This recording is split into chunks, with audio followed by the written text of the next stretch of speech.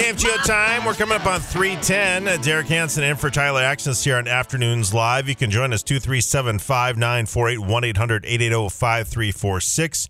You can text us 35270. Eric Johnson's producing. It's a pleasure to have with us again Dr. Jeff Baumgardner from North Dakota State University's Political Science Criminal Justice Department. His two worlds combine tomorrow. Speaking of Minneapolis, it's just fun dedicating 3.5 hours of your life to just a total debacle. And at least the game that you and I watched together in Arizona at the lake, that was a little bit entertaining. The same result happened at the end where our hearts break, but very Viking-esque for us, isn't it? Very, very much so. Yeah, I mean, like you said, we were talking off air. I mean, you just have to laugh. I did laugh at the end. It's like, you got to be kidding me. This is so bad that I can't imagine.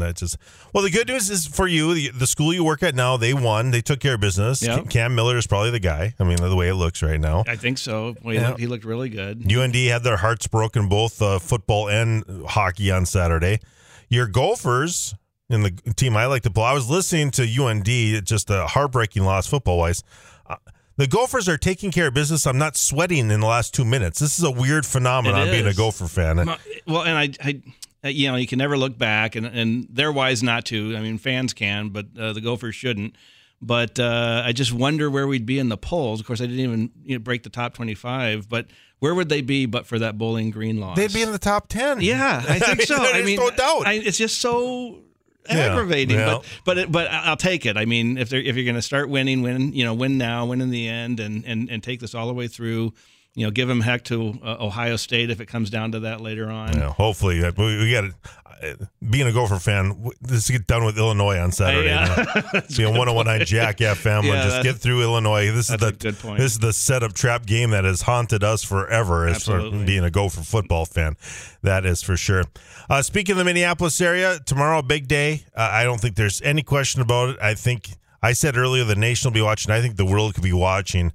I think it's going to go down. I mean, as far as the replacing the police department with some type of social public safety type of deal, whatever the heck they want to call it. I don't even really understand it, but I don't think there's any doubt the nation's going to be watching because the whole world was focused on it last year at that city. So sure, and this movement is still alive and well in other urban areas. So certainly some of those other cities are going to be watching. Politicians from those cities are going to be watching. The early indications are that there's a lot of turnout in the in the early ballots, in the absentee ballots. So there seems to be a lot of energy and interest in this particular off-cycle election here. And let me interrupt you, Eric. Did you walk by the Hennepin County Courthouse? Because I saw a picture, and this happened in 2016 too. I drove by on the way back from a Vikings game. Yeah. And the early voting, they were wrapped around the courthouse to go in and vote. And I saw a picture of that yesterday. So I did not see that yesterday. Holy cow. I mean, we were in the neighborhood, but I don't recall seeing the big line there. That I think I saw the same picture you were talking about. But an off-year election to have that's something else, right? There just seems to be a lot of interest, and you got to think that favors the folks that want this to fail. You got to figure that people have become aware of this issue more and have looked into it and concerned about it, and so they're coming out to have their voice heard. But who knows? I mean, I was always kind of surprised that the council, after sort of already getting a little bit of the pulse of where the public was at after some of the intensity had died down, I was surprised that the council doubled down on this effort. Well, that's the question and kept too. Pushing it through court, and so I mean, maybe they're aware of a larger sentiment in favor of this than I am. What do you think of? I mean, as far as Mayor Fry, is that gonna? Because I don't know if he's in lockstep with everyone there, but he was kind of on the hey, we got to change everything bandwagon before, but he certainly has done a little bit of a mea culpa on that whole deal. He has. I mean, I probably wouldn't agree with him on much with regard to his ideas for police reform, but he has never been in favor of and took even some early heat from crowds and from other politicians, took early heat for being pretty clearly on the record that he was against getting rid of the Minneapolis Police Department. Now, some of that's self-serving. The structure that is right now is they answer directly to the mayor, and of course that's one of the things that would change with this Department of Public Safety. It would sort of be a mayor / city council appointed commission or commissioner with both the council and the mayor having input in how the department is run. As far as, 200 police officers down, right now in Minneapolis, people are kind of concerned for the safety here more and more. I think did I read like the 78th homicide or something in the past year. It's frightening. Hey, more than anything, kids caught in the crossfire, hearing about children dying in the streets too. That is not a good look at whatsoever. No, it's not. And the murders are up. They're rivaling sort of the Murderapolis days. From a couple of decades early ago. 80s or so, right? It'd be the 80s, early 90s, maybe.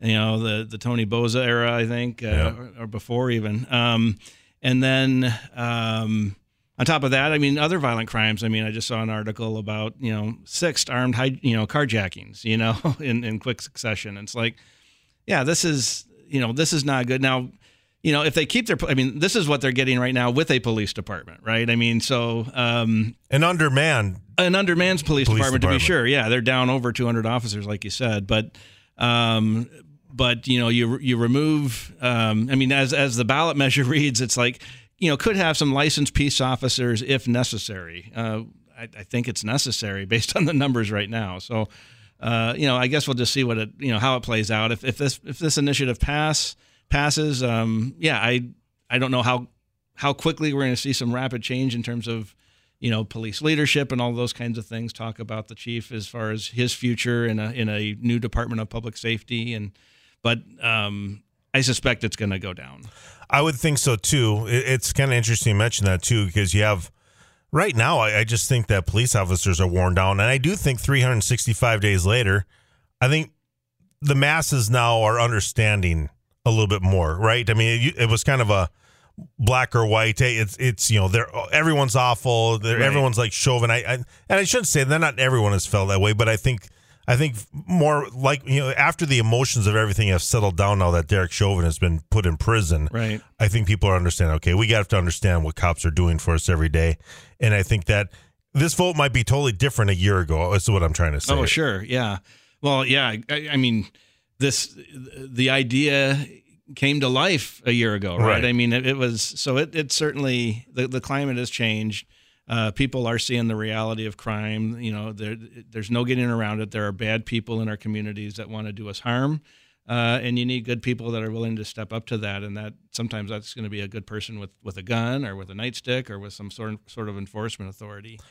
My final thing on this one, as far as just, it's interesting to see now, many of the major areas with the vaccine mandates and all that, and then you have DeSantis and other Republican governors say, hey, we need police officers down here.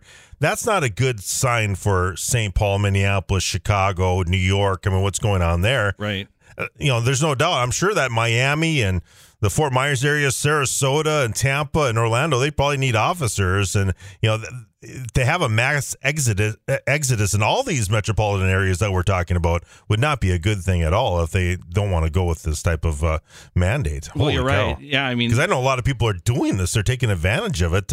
Just a friend of mine said I'd be going if it wasn't for my kid still in school, and he can't bring him with because he's divorced. So it's just one of those things. But yeah, they're doing things to incentivize, like giving people credit for their years in service, even in a different pension plan. Wow. And so yeah, that is something that I think some of the major cities, particularly in the north, need to be mindful of. There's an active effort to recruit police officers to the south and to the southwest, and you even it's the mandates, but it's also the political climate where police feel like they're maybe going to be a little bit more appreciated and supported, and that is a real thing. There's that has some efficacy in people's thinking about this career. As a guy who's voted a lot of Democrat, how did they lose this union? I'm serious. I think that is one of the biggest things that shouldn't have been. I think they chose the side of the kind of the emotion of some of these stuff that has happened over the years, and that's really bit them in the butt here the past 10, 15 years. Well, we've seen it. Yes, that's always been sort of the challenge. The Republicans have their own sort of unholy alliances as well, but that's always been one of the challenges of the Democrats. They have a number of constituencies that don't naturally coalesce together. You talk about union workers and environmentalists. You talk about the police and fire unions, and this reform movement against sort of the current model of public safety.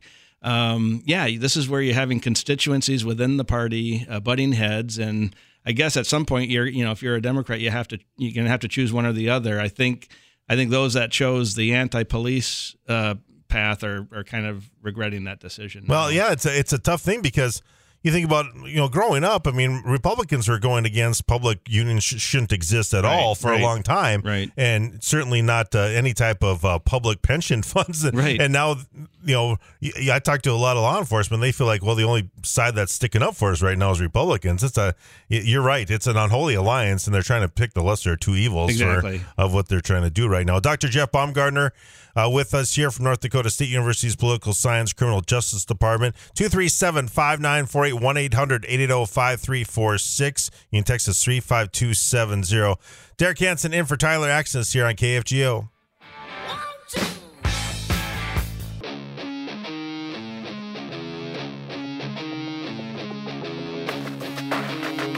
KFGO time. We're coming up on 3:23. Derek Hansen with you. Dr. Jeff Baumgardner with us from the Criminal Justice Political Science Department at NDSU. 237-5948. A couple text messages in at 35270. I got a lot of you were listening as we were talking about climate change coming in. President Biden over, obviously, talking about that. It is. Where do you stand on this as far as, because my thing is, hey, we should work. I like the all above strategy. Let the true competition. Don't put your finger on the scales on it politically with that type of incentive, for whatever. And it should work itself out. I think I don't know why anyone would be against solar. No more than I would understand. We still are going to have to use oil for a while. So what's your stance on this? Because I think the extremes of this, and I think with the way that President Biden is going on this, where he almost seems like he wants to go pretty extreme on some of this, could really hurt the party I normally vote for, not only in the midterms, but certainly in 2024.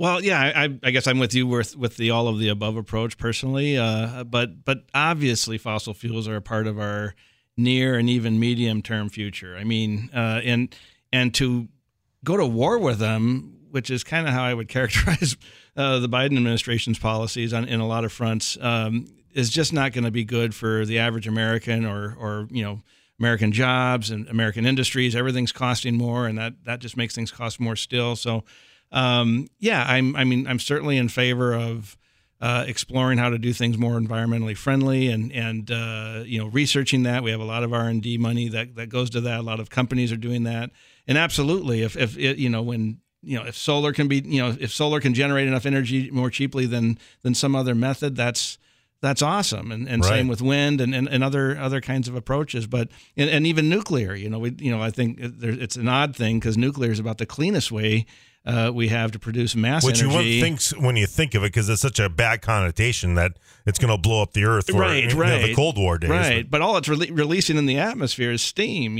So having that all of above approach. But that hasn't been the Biden administration approach, unless the all of above includes enriching OPEC and Russia and China. Well, and that's the thing too, is when we have this resource in North Dakota, it's hard to be against it all, right? I mean, that's the thing that has always made me shake my head. Text message comes in: facts and science don't lie.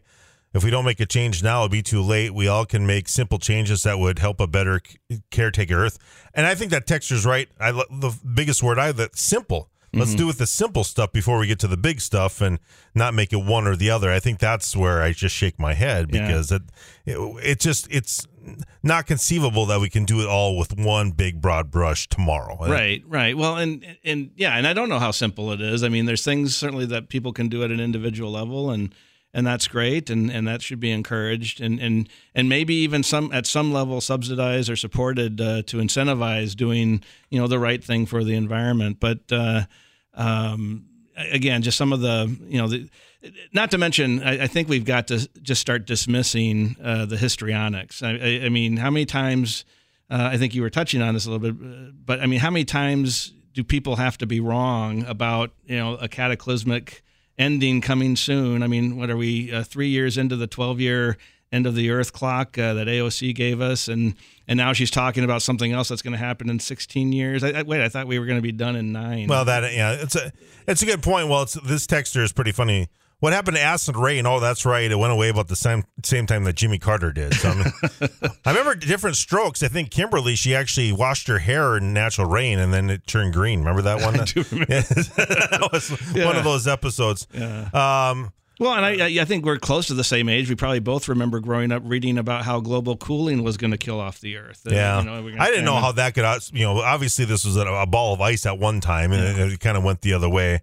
Well, and another texter brings up, and I think this is the tough part, we're not going to stop flying jets, right? We like to get to places. Air Force One is burning a lot of fuel the last I checked, and same thing. And so is John Kerry. Yeah. Well, that's what the texter said, too. So funny you mentioned that, the same type of same name, but we have to understand that it does look hypocritical on a lot of things if you do that. We just have to understand this is a part of our life, but it's not to say that we shouldn't try to not pollute the earth. 100%. Yeah, and 100%. We just have to be sensible about everything that we're talking about right now. This is Afternoons Live. Derek Hansen in for Tyler Axis, along with Dr. Jeff Baumgardner from NDSU. All your phone calls, your text messages. I got some Supreme Court stuff to talk to about here, and I'll tell you why. It won't get too meaty, I promise, here on KFGO.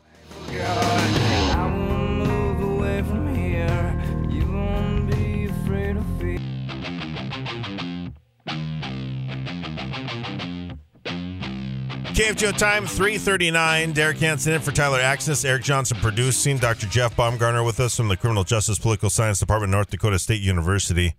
A couple things here. I mean, President Biden at Meet the Press was having kind of the polling yesterday. I was catching that. Not good as far as that's concerned, which is, I think, is a little surprising. And, hey, if NBC's not going to be afraid to point out these poll numbers, I don't know if they'll rebound, if they can get this Build Back Better plan. To me, since there's no Republican votes, that's not going to change much. I think if he could have came to some type of compromise with both parties instead of relying on 2 senators that are pretty moderate, I think he'd have been better off. Are we going to really be able to tell much by what has been, a purple state the last few years? It's kind of turned to a blue state, but Terry McAuliffe, if he doesn't win in Virginia, that's an eye-opening thing for me. What do you say on that? Well, I think it would be eye-opening, and I think you're right. Virginia is clearly a blue state now, and so for him to lose that when he had been actually a governor there before and a fairly popular one, handily won his previous elections. I think that would send some shots across the bow of Democrats, watching this race closely and. But I guess the good thing is it's kind of a canary in the coal mine kind of thing. There's an opportunity for Democrats. If you're a Democrat is that, there's a bit of time to adjust to that, right? I mean, if it turns out that the messaging that was kind of coming through in that election, if that turns out not to have worked for Terry McAuliffe, then it's time to pivot. It's time to pivot on education, pivot on some public safety issues, and pivot on COVID even. But there's time for them to at least tweak their messaging a little bit to maybe avoid a repeat of Virginia if it does in fact go red this way.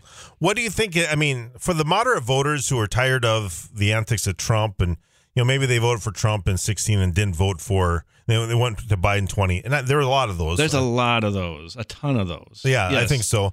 But maybe are having a little buyer's remorse, but still are saying, listen, I was still tired of Trump's thing, but I was hoping for something better. I hear that a lot. I mean, I think that's exactly right. It's not a lot of people beating themselves up for having voted the wrong way. It's like, no, we had a crappy choice in their minds. Right. They did the much best like 16. Yeah, they did exactly, and they did the best they could with the choice they're given. And they're not mad at themselves. They're probably mad at both parties for giving them such horrible choices. But as it happens now, I think you're right. I think there's a lot of those people now that would be prepared to vote against Biden or his party if the Republicans put up somebody remotely respectable and decent. And we'll have plenty of time to talk about who that will be in 3 years.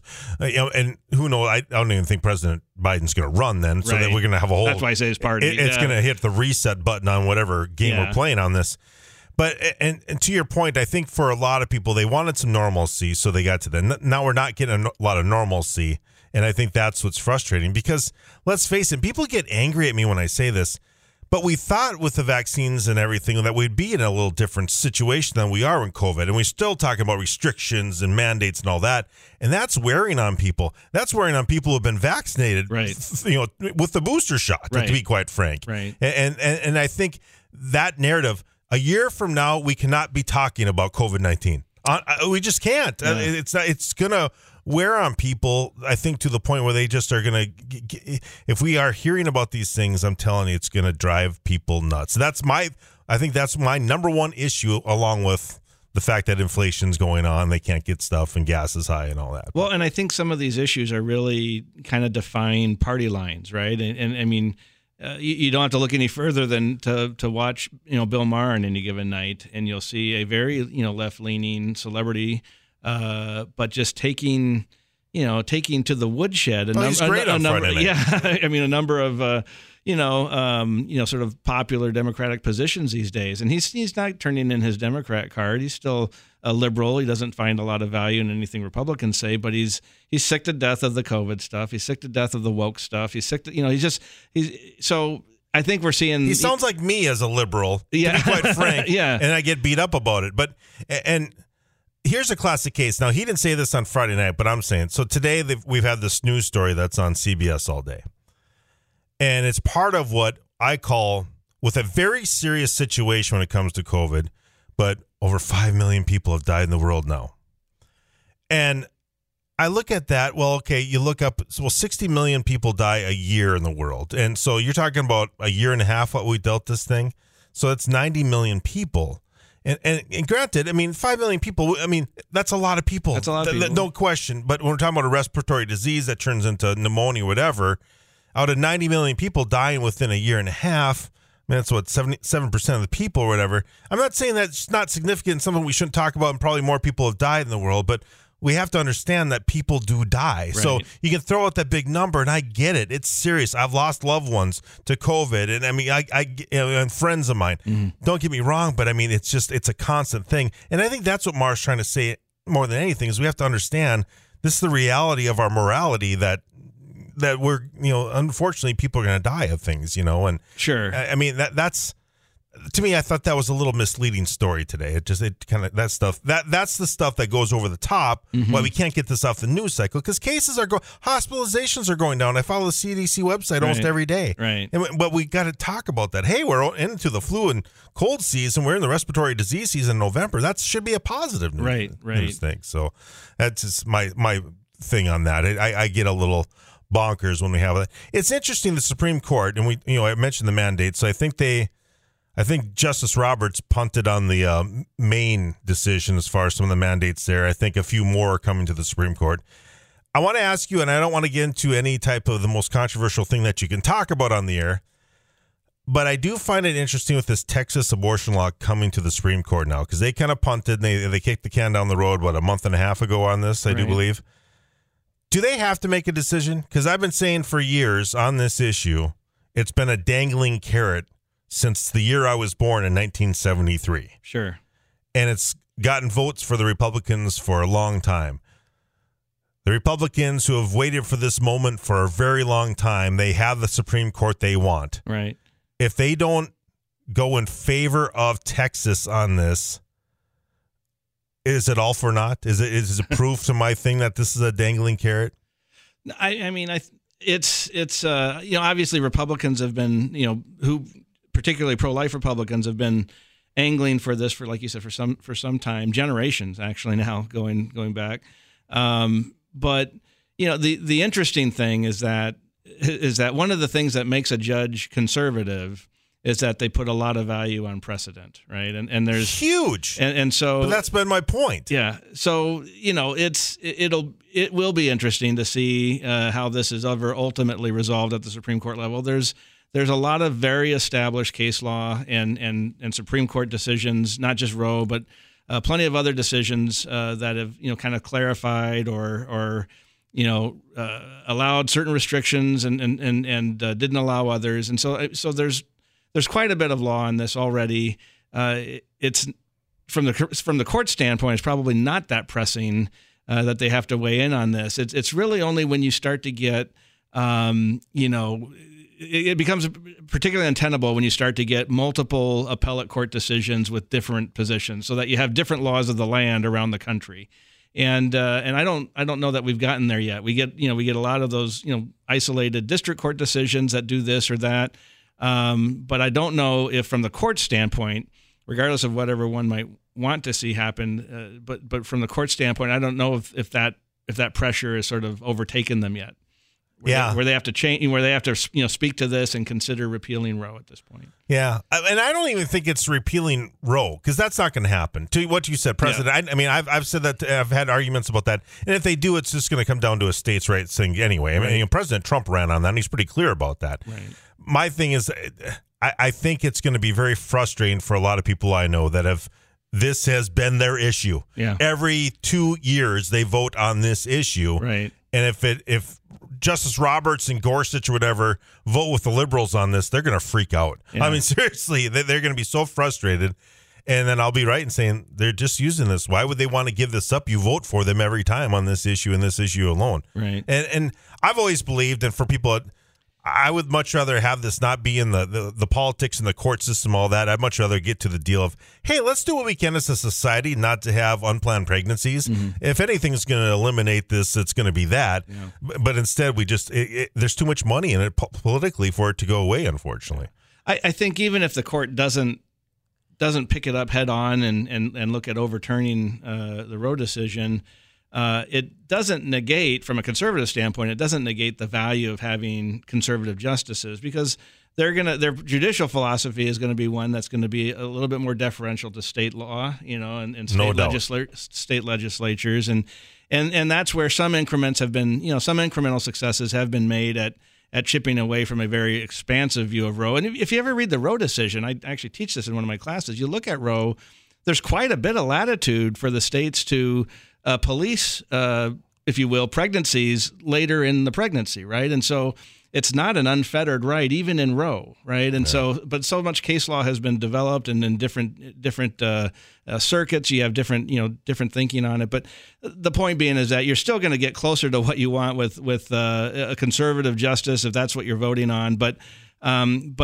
conservatives also have to understand that what makes a justice conservative is that they're very reluctant to overturn precedent. And that's just sort of in the DNA of a conservative judge, is that you kind of value and respect what the court has said before you. Especially when they really look up to that court. Right. I mean, anyone who's gone to law school, not everyone, but I mean, a lot of people who got to that far, especially when they become a judge, kind of look at that as, kind of the place to be. So for sure.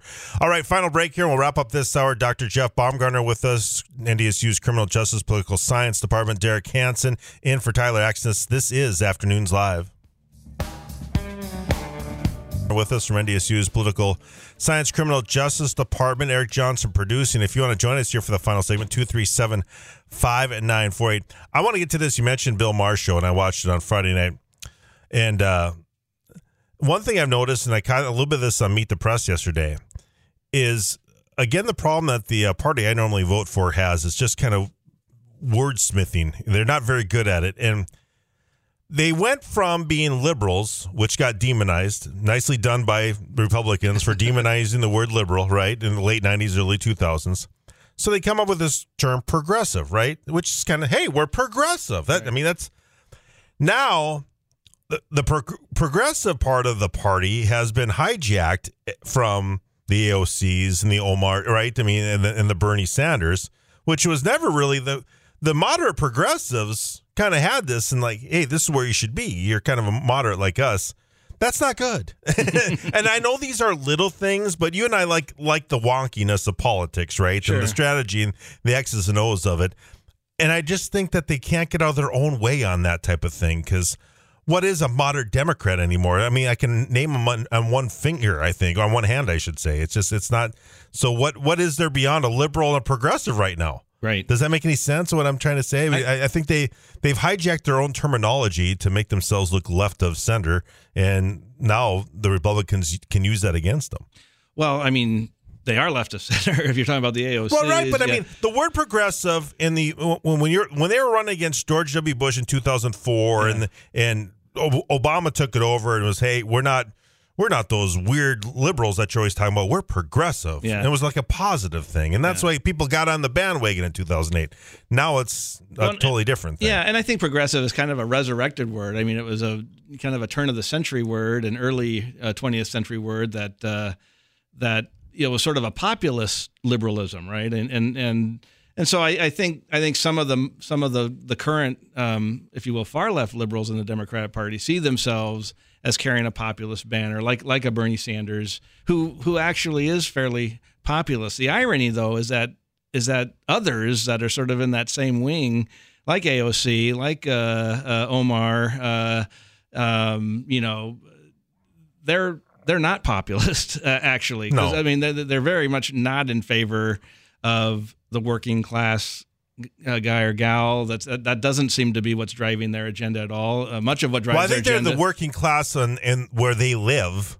Perhaps. But not the working class in, let's say, Michigan on an assembly line. Right. If that makes any sense. Yeah, that makes sense. And so I think you're correct when you say that they've kind of hijacked that word, because it actually does a disservice probably to the word progressive. But and then you have your classic liberals who used to also, the liberals like a Bill Maher, who used to also consider himself probably classically liberal, for sure, which would be really kind of along the lines of libertarianism, and you still have some of those in the Democratic Party, but again, a lot of those people are migrating either to the Republicans or to independents, and that independence movement, that really could swell. We always wait for a third party or viable third option. And in these very polarized politics, maybe in our lifetime we'll actually see that happen. I think it's going to be four parties, in the fact that I think that, the libertarians that we know of who are very, they just will never get along with the liberal libertarians who about taxes. Right. And I think that's one of the biggest things. And social, socialized insurance, sure, things like that. Right. Medicare for all. And I'm one of the weird people who thinks that gradually get into Medicare for all wouldn't be a bad deal, and I don't really believe in income tax, so I don't know where I fit into anything. So when I agree with Ron Paul people and Bernie Sanders people at the same time, and many times those two would when they're both in the Senate together. Exactly. I guess that's kind of where I fit in. Very interesting. Final thing for you: text message comes in talking about inheriting a mess the way Obama did. I think we would still have the same supply chain issues if Trump were still in office. Hard to know. I don't know if he'd have been able to fix this or not, too. But yeah, perhaps. A lot of these problems were, a long time in the making. So. Yeah, for sure. Dr. Jeff Baumgardner, thanks so much for your time, as always. Do appreciate it. Derek Hansen in for Tyler Axton. Stick around. The Drive is coming up. Chad Hartman's going to join us here on KFGO. I should have learned to